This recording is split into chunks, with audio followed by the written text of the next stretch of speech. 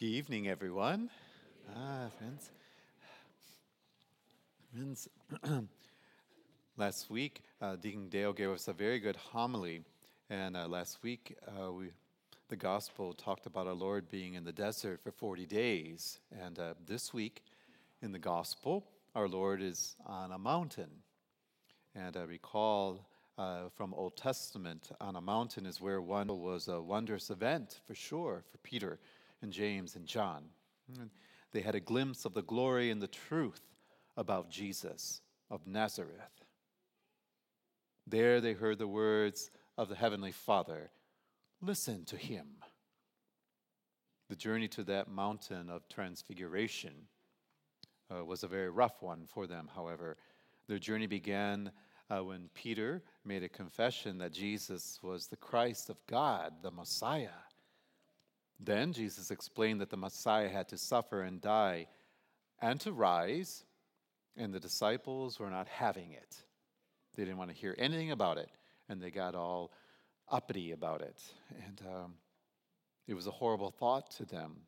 It was as if they had just found out that their best friend was dying of cancer with only weeks to live.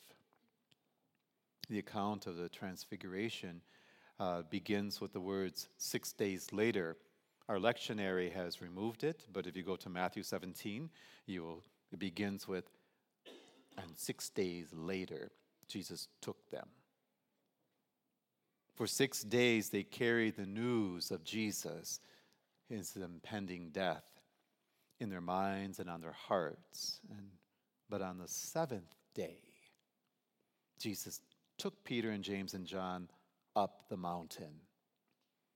There on the seventh day, on the mountaintop, they saw the glory and the divinity of Jesus, the Son of God. Here on the seventh day, on the mountain of the Christian Sabbath now, we are given the chance to get the bigger picture and the deeper meaning. Sunday is our Sabbath, our day of the Lord now. It is a fundamental feast day for us Christians.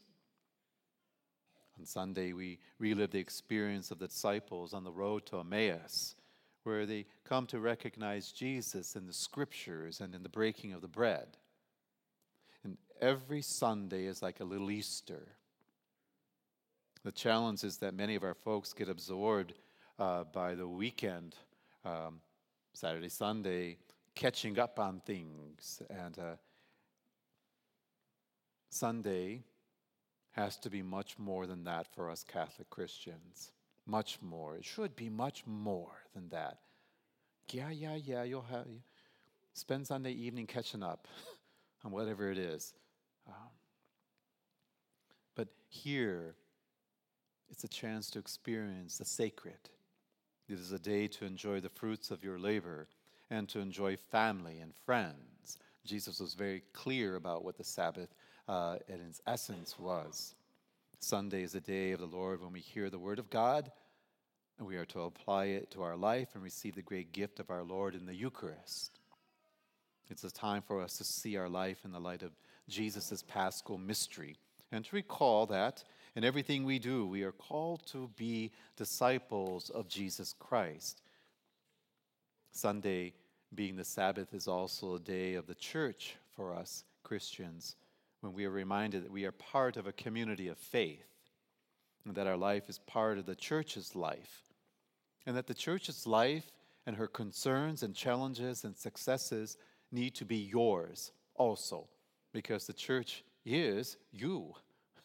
So the challenges of the church are your challenges. The concerns of Mother Church is your concerns.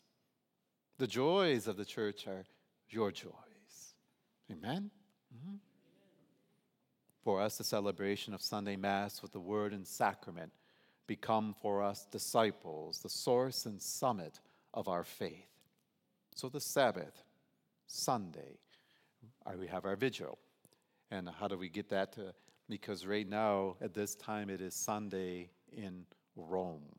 That's how we get if no one ever told you how we get away with the vigil, it's because Rome is the mother place. So in Rome, it is Sunday already. So the vigil here in the United States is the Sunday already.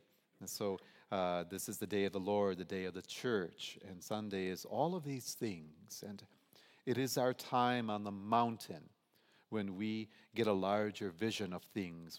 We put things into their proper perspective. And we are to grow in holiness. But it takes effort to get here and to be fully present when you finally arrive.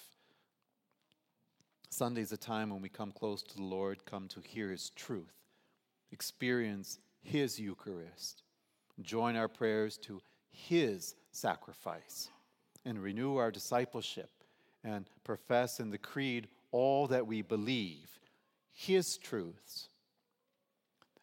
Those truths bind us together, and we come to know and experience God. We are called every week to the mountain of prayer that is Sunday Mass. Here we learn to leave behind the false gods that Abraham left behind in our first reading. God told him, leave it all behind and go to where I am telling you to go. Here we come to know the grace of a new and eternal covenant, to eternal life, a life of holiness, not according to our own design, is what the reading said, but according to Christ's design, to which St. Paul is making reference in the second reading. Here we receive grace and fortitude to assist us in difficult days, as Jesus says, to you also, rise and do not be afraid. Sunday Mass is one of the defining marks of our Catholic identity and about how serious we really are about walking in holiness, being true disciples of Jesus Christ. And I know some folks say, well, Father Mark, I don't have to go to church on Sunday. I can pray to God anywhere. Maybe they can, but usually they don't. Yeah? That's just something they say. Of course, we know you can do both. You can come to Mass and you can pray wherever you want. Mount Rainier, Costco, wherever you want. You can do it both. Here at Mass, we are assured, though, of the presence of Christ in word and sacrament. It is more than just a time of personal prayer.